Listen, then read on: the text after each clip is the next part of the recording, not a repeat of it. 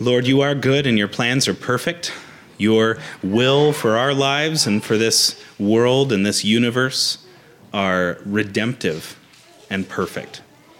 God, give us eyes to see and ears to hear as we look into your word today, and conform our hearts to remind us of how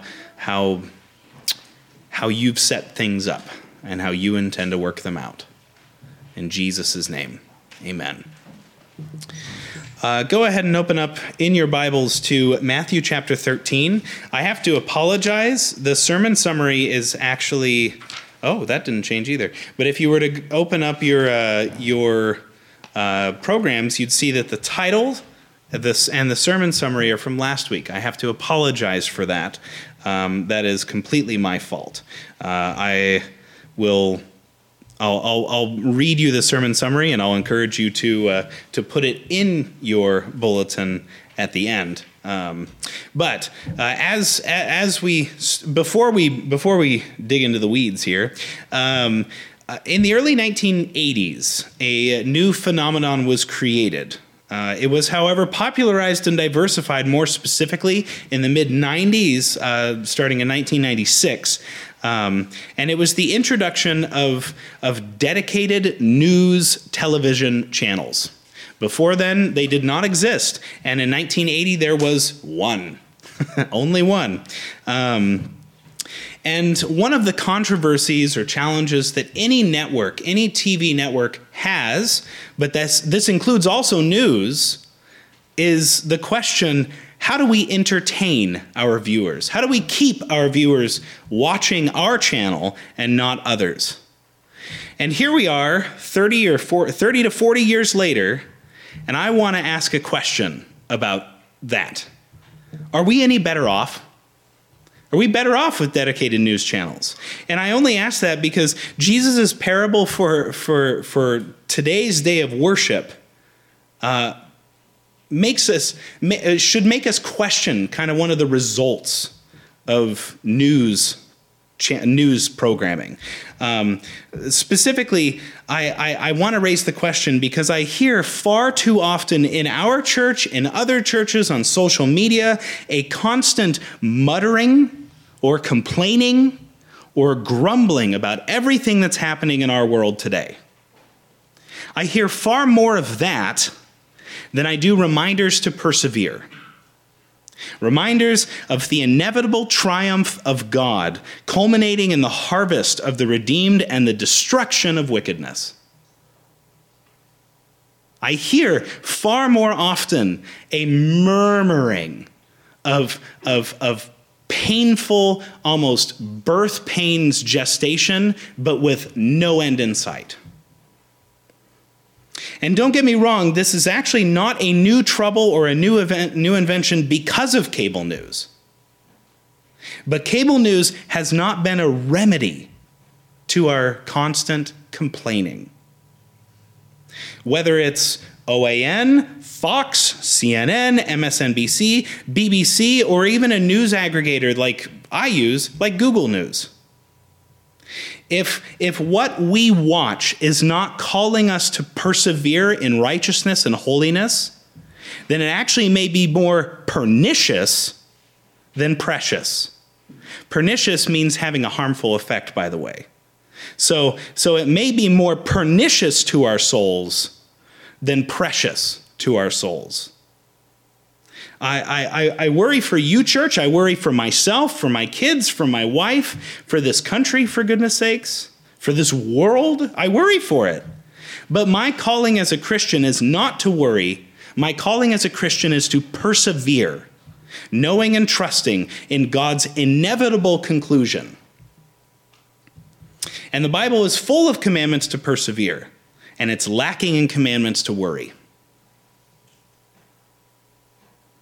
It's easy to get bogged down with all the junk that happens. It's even easier to get bogged down when news companies are trying to find things that are wrong and need to be highlighted. Need, of course, is in finger quotes here, the scare quotes, right? It's easy to forget the one who has stretched out the scroll of the beginning from the end, making each day as he sees fit. Or to use the wording from our parable today, from the farmer who has set a day for his harvest, ready to receive the wheat and cast the weeds into the fire, to be burned up forever and ever in fiery wrath. So, without further ado, let's read our parable for today. We're going to be reading verses 24 to 30, and then we're going to be jumping to 36 to 42, because Jesus provides an answer to what it's about. So, Matthew 13, starting in verse 24. He put another parable before them, saying, "The kingdom of heaven may be compared to a man who sowed good seed in his field. But while his men were sleeping, the enemy came and sowed weeds among the wheat and went away. So when the plants came up and bore grain, then the weeds appeared also.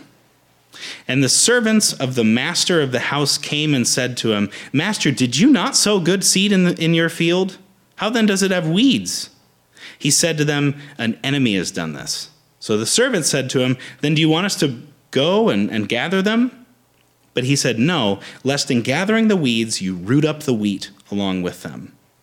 Let both grow together until the harvest, and at harvest time I will tell the reapers, gather the weeds first and bind them in bundles to be burned, but gather the wheat into my barn.'" Now jumping to verse 36. Then he left the crowds and went into the house, and his disciples came to him, saying, "Explain to us the parable of the weeds of the field." He answered, "The one who sows the good seed is the Son of Man. The field is the world, and the good seed is the sons of the kingdom. The weeds are the sons of the evil one, and the enemy who sowed them is the devil. The harvest is the end of the age, and the reapers are angels. Just as the weeds are gathered and burned with fire, so will it be at the end of the age. The Son of Man will send his angels, and they will gather out of his kingdom all causes of sin and all lawbreakers, and throw them into the fiery furnace. In that place there will be weeping and gnashing of teeth." This is the word of the Lord. All right. Notice how Christians are called good seed. As the Lord sows his people across his kingdom, which has kind of a switch there, it means the world, meaning everything that God is king over. You know what God is king over? Everything. God is the ruler of all things. So as he has sown seed in his field, in the world, in his kingdom, the Lord, by sowing this good seed, seems to anticipate that his seed is good. So what does it look like for a Christian to be good seed? I mean, that would make sense if you think of seed that's, bad versus seed that's good, right? The weeds versus the good seed. But what does it look like to be a good seed?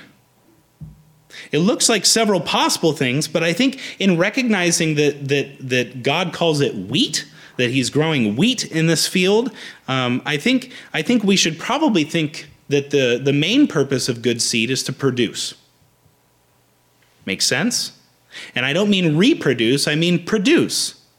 Good seed grows up for the purpose of being harvested. So that is what a Christian should be doing, is growing up in the faith, becoming more sanctified, more holy. And the Christian should be doing that so that they can be harvested by God at the harvest. Good seed lives a life set apart in the purpose of its planter. Like I said yesterday, we were helping in Lisa's yard, and one of the things that absolutely astonished me, I already know blackberries are invasive. I know they're terrible. I stepped on enough of them to remind myself that they're terrible. The blackberries are invasive, and they usually destroy basically everything they get into. In the bush, in the parsonage, the one that's out front, there's a single blackberry vine that's growing out. And I know that if I leave that sucker in there, eventually it will kill the bush. Doesn't matter what bush it is, it'll suck all the nutrients out, because that's what blackberries do. They're hungry for everything. It'll suck all the nutrients out. It'll kill the bush. But right now, I'm eating its fruit, so I'm not destroying it. But in Lisa's backyard, she had planted some grapes. And the blackberries grew out one way and took over everything that you could see, and the grapes grew up beyond the blackberries and took over that whole roof of I don't know what you call it, but the pergola, they took over this whole roof. And so you have these blackberries that could only reach so far, and then you had these grapes that were doing exactly what she planted them for, producing fruit. And in some spots, you can actually see a bunch of grapes right here and some blackberries right here. Although the grapes weren't ripe enough to try. I didn't do that, but I did eat lots of blackberries.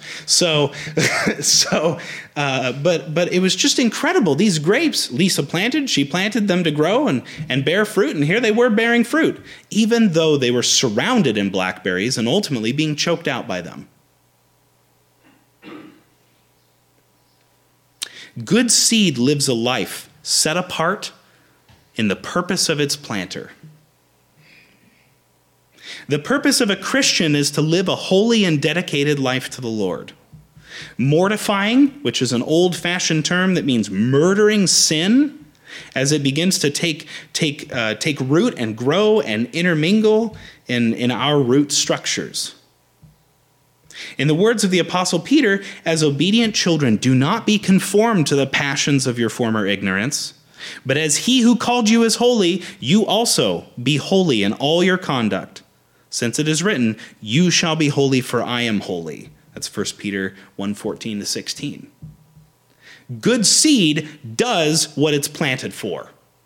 Good seed is planted for a singular purpose. And a Christian's purpose, if I'm going to just boil it down to one sentence, is to be holy, to kill the sin inside of us. And the essence of persevering among weeds, if I can learn anything from those grapes, is to remember why we were planted in the first place. The grapes did the duty of their master, and so you are to do the duty of your master, which is to be holy, for he is holy. Good seed also does not do well to fret over the weeds growing amongst it. What I thought was incredible was here's blackberry bushes sprouting up, taking over the same space. If you went down, you could see the bottom of the grapevine, and right next to it is all these blackberries shooting out from right where it is. And you know what the grapes did? They grew past the weeds. They just kept on going. They went where they couldn't be touched in some sense, but also they're tapping the root. If the blackberries are not taken care of, that might kill the bush. But the point is that they just kept on growing. It would not do well for the grapes to fret over these blackberry bushes, to just grow in amongst them, but instead it's growing despite these weeds that are around it. Therefore, your duty as good seed is not to be panicked about the weeds. Your duty is not to be panicked about the weeds, but to grow into what you were planted as. Christians are the good seed that Jesus has sown into the world, and so we are meant to grow up to be harvested. You are not going to be harvested as anything other than you were planted as. Imagine you planted an apple tree, and you're like, yes, I can't wait to have apples. And then what sprouts out of it is a tomato vine. That just won't happen. So be good seed. Raise yourself for the harvest. Now, let's raise the question of what the weeds are, because it's easy to say, oh, the weeds are the wicked weeds. That's fun. That should be the name of a ministry, Wicked Weeds. But let's raise the question, what are the weeds? According to Christ in verse 41, they are, and I quote in verse 41, all causes to sin and all lawbreakers. This means that the weeds that Satan has sown into the world are both the temptations to sin and the unrighteous. You know, one of the deepest struggles that people have dealt with since the fall in Genesis 3 is what happens to the wicked. That good old problem of evil that philosophers have been wrestling with since the Really, philosophers have been wrestling with it since about the 16 to 1700s. That's when that question really came about. But honestly, the issue has been around much longer than philosophers have been dealing with it. One of my favorite psalms is Psalm 73, because Asaph, or Asaph, it would be Asaph, but we say Asaph, or anyway. So Asaph writes of the wicked in Psalm 73, verses 2 to 5-ish, I think. But as for me, my feet had almost stumbled. My steps had nearly slipped, for I was envious of the arrogant when I saw the prosperity of the wicked. For they have no pangs until death. Their bodies are fat and sleek. They are not in trouble as others are. They are not stricken like the rest of mankind. Therefore, pride is their necklace. Violence covers them as a garment. You know, frankly, I would argue that many of us are in the same situation as Asaph. We look at the wicked, we look at the prosperous, we envy their wealth, maybe their power, maybe their health, or maybe we envy their seeming mental health. Yet the wicked are spiritually rotten and depraved. Read a quote just the other day. Maybe it was just yesterday, but somebody said going to a non-Christian counselor is like going to the garbage man to ask for a really good recipe.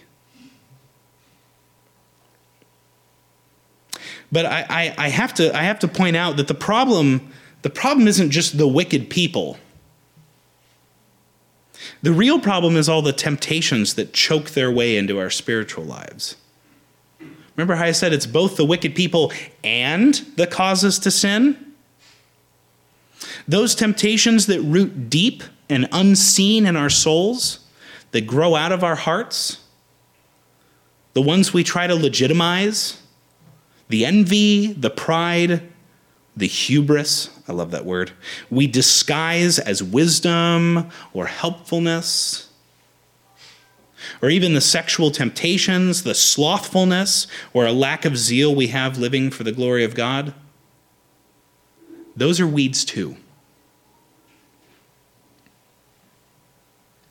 The wicked, I hate to tell you this, the wicked people in this world are not the main enemy that you and I are called to defeat. No, we are called in Colossians 2 and in Romans 8 to mortify our own sins.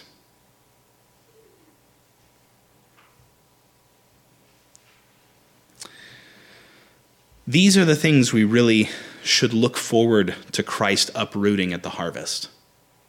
The things that cause us temptation. And trust me, I'm somebody that really struggles to focus. Whether ADD, ADHD, or just being...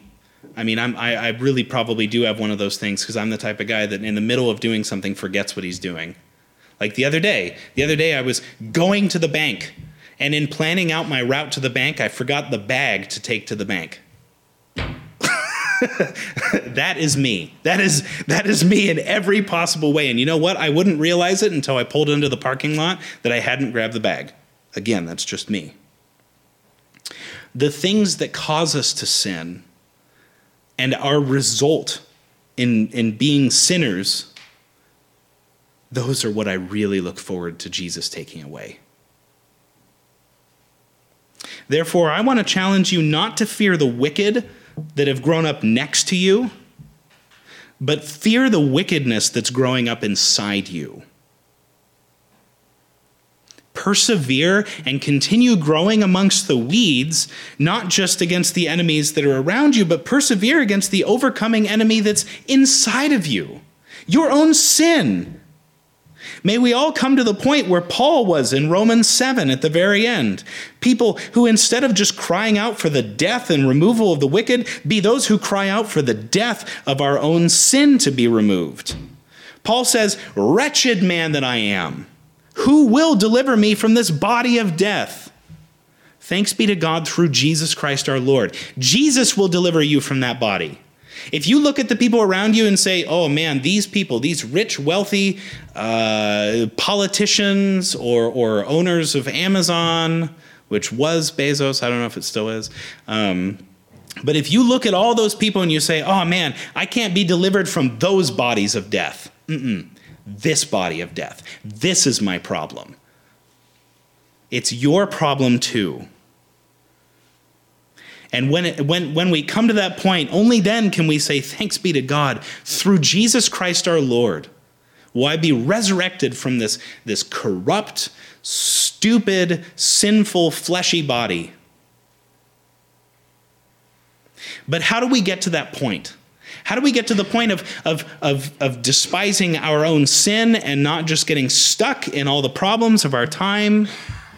Well, the final thing I want us to glean from this passage is really what I think is the key to persevering while being surrounded and attacked by weeds. And it's the reminder you find in verses 30 and then also 39 to 43 that Christ has set a plan for what he's going to do. That he has a set plan. I apologize. There is an appointed time for the harvest, an end of the age. And when it says end, it means completion. Not just the end of one chapter, but the completion, the fulfillment of the age. It's when the good seed has come to its full growth, when it's finally fully ready for harvest. And what happens in verses 41 to 42, Jesus says, the Son of Man will send his angels, and they will gather out of his kingdom all causes to sin and all lawbreakers, and throw them into the fiery furnace.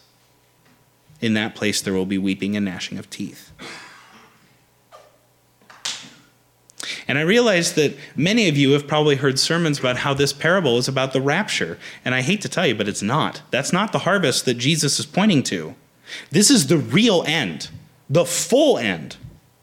It's the completion of the age where sin reigns.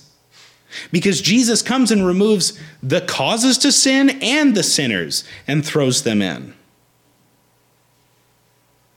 He throws them both into the fiery furnace. This is what's attested in Revelation 20, verses 9 to 10, where Satan is trying to achieve victory with his army over the whole earth, surrounding the encampment of the saints.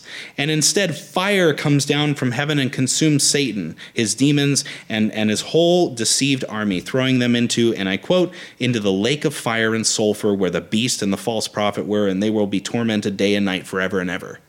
This parable is not about rapture theology. It's not. It's about the final end. Do you know how wonderful it's going to be when I don't have to be tempted? I'm really looking forward to that. I'm looking forward to being able to glorify God with every bit of me and not be distracted by constant, unending interruptions. Because that's what happens. I get interrupted from loving my Lord properly. Now, whether that's me deciding I'm going to go read a couple news articles instead of reading my Bible, which, frankly, I will confess does happen, or even sit down and read a theology essay, or play video games, or go outside and do something instead of really loving the Lord and focusing on him. And I'm not saying you can't focus on the Lord while doing any of those things, but for goodness sakes, I turn those things into idols. I turn them into sins. But reminding myself that there's an inevitable day that God has set where all of my causes to sin and all the things that are going to take me away from focusing on him are removed. Thanks be to God, Jesus Christ our Lord, taking those things away, letting me see him in all of his beauty and worth for all time. It's the end of that age. But even though I don't know the day or hour, it's an inevitable, unshakable, set plan. It's sure. It's going to happen. So friends, as we feel the temptation feel the temptation to feel defeated in the midst of persecution, in the midst of this wicked world where we're surrounded by weeds and the weeds are even growing up inside of us, we need to remind ourselves of the inevitable conclusion that God will bring, the end of the age, the new heavens, the new earth, the new Jerusalem, the gathering of all God's people to see and worship him in absolute delight forever and ever and ever, unending, unceasing delight. We, like Asaph, should not fall prey to discouragement or be confused by the weeds that Satan has sown around us. We should not act hopeless. But we should remind ourselves that there is an end designated for all the weeds around and amongst us. And I know I keep harping on it, but I really want you to get it. I really want to get it. That all the bad news in the world should not shake our hope in Christ. God's command, his requirement of you, is not to be bogged down, to get stuck in the mud, but to live holy lives, missionally going out for the cause of Christ. The whole of the New Testament is replete with commands. Bear one another's burdens, and so fulfill the law of love. To be living sacrifices, holy and pleasing to the Lord. Let us not grow weary of doing good, for in due season we will reap if we do not give up. So then, as we have opportunity, let us do good to everyone, and especially to those who are of the household of faith. Galatians 6:9-10. We are to, by the mercies of God, present our bodies as living sacrifices.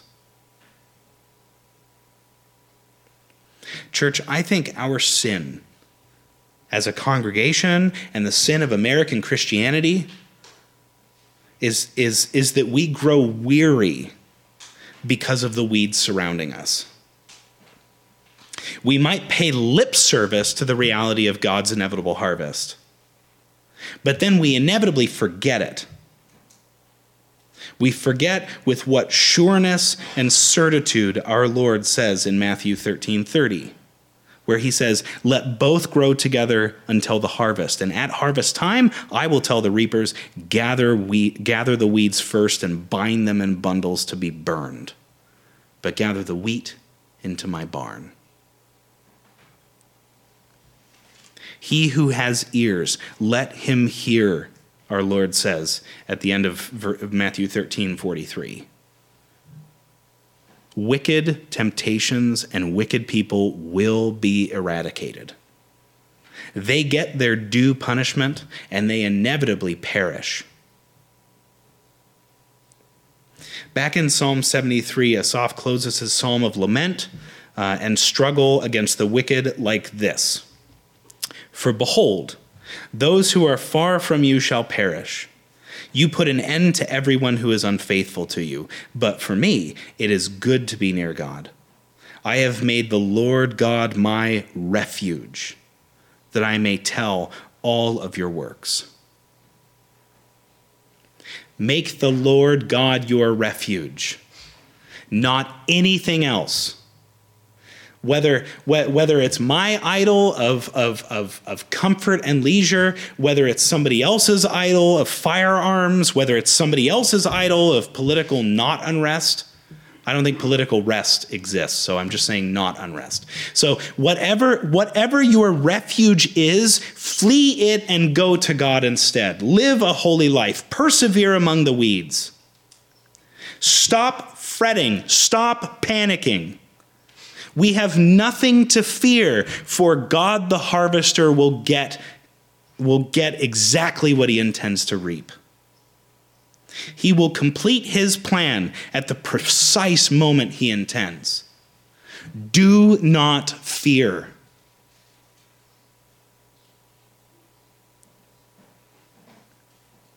Stop fretting. There's too many struggles in this world to fret over, friends.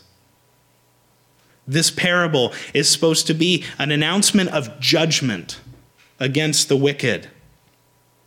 But it's also a reminder that, frankly, we're going to be among the weeds until the end of the age. Get used to it. Grow up anyway. Be sanctified. That's the summary of this sermon. Christians are to grow up among the weeds, knowing that one day the Lord will get his harvest. I'll say it again. Christians are to grow among the weeds, knowing that the Lord will get his harvest.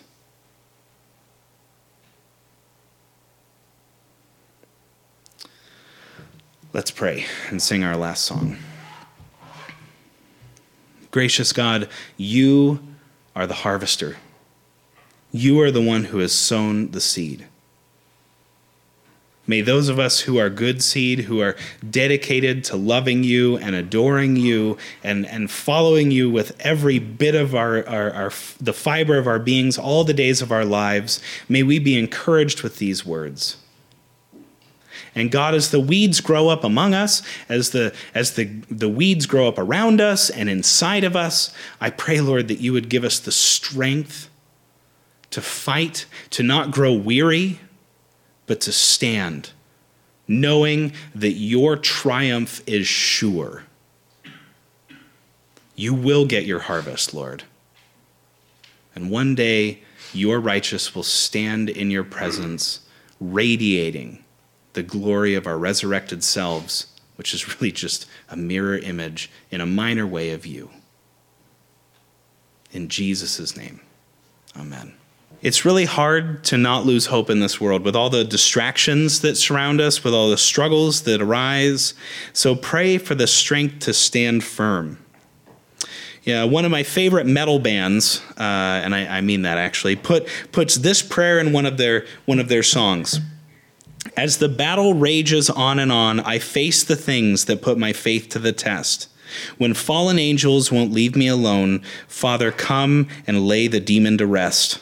When my sword has broken off in my hand, I see the dark futility of my flesh. When I'm about to fall, please help me stand. Pray for the strength to stand among the weeds. Go in peace, saints.